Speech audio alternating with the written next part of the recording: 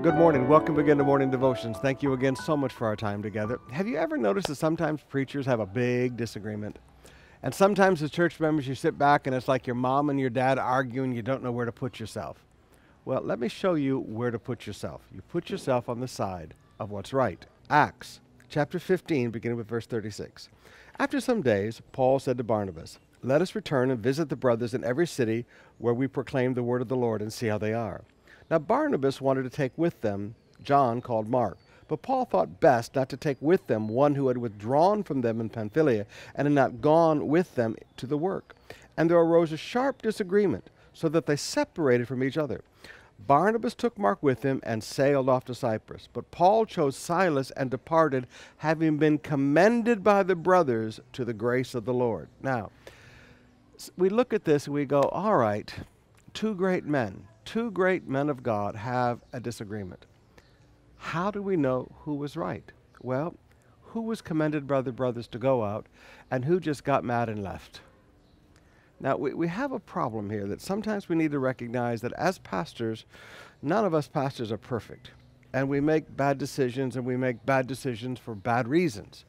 Barnabas wanted to give his cousin, and that's who John Mark was, wanted to give his cousin a second chance, even though his cousin ran away last time. And Paul said, no, we're not going to give this guy a second chance. We have work to do. He should not have gone with us the first time, but I agreed he went with us, but he's not going with us this time. And they had this huge disagreement. Now, notice who went out and who was sent out commended by the brothers. Barnabas just took John Mark and took off. He made a decision based on family relationships. He didn't make a decision based on what is best for the work of God and best for the whole body. Paul made a decision based on what's best for the whole church, and the church leadership sent him out, commended by the brothers. Now, brothers and sisters, whenever you see a man or a woman of God, maybe an assistant pastor, get mad and just say, I'm leaving, understand something's wrong in their heart.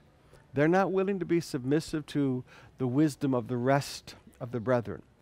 Now, like Barnabas, I've watched young men take off and go out, and you know what? You never hear from them again. They're like wandering stars of nothingness. Their whole accomplishment is gone. They become, it could have been, rather than something that became a reality.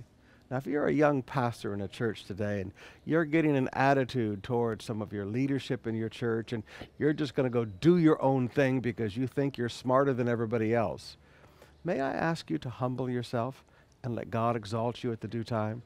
May I encourage you to just get off of your pride and just sit down and listen to the other pastors of the church, listen to the leadership of the church, and when it's time for you to go out, be sent out. Then you have the blessings of God.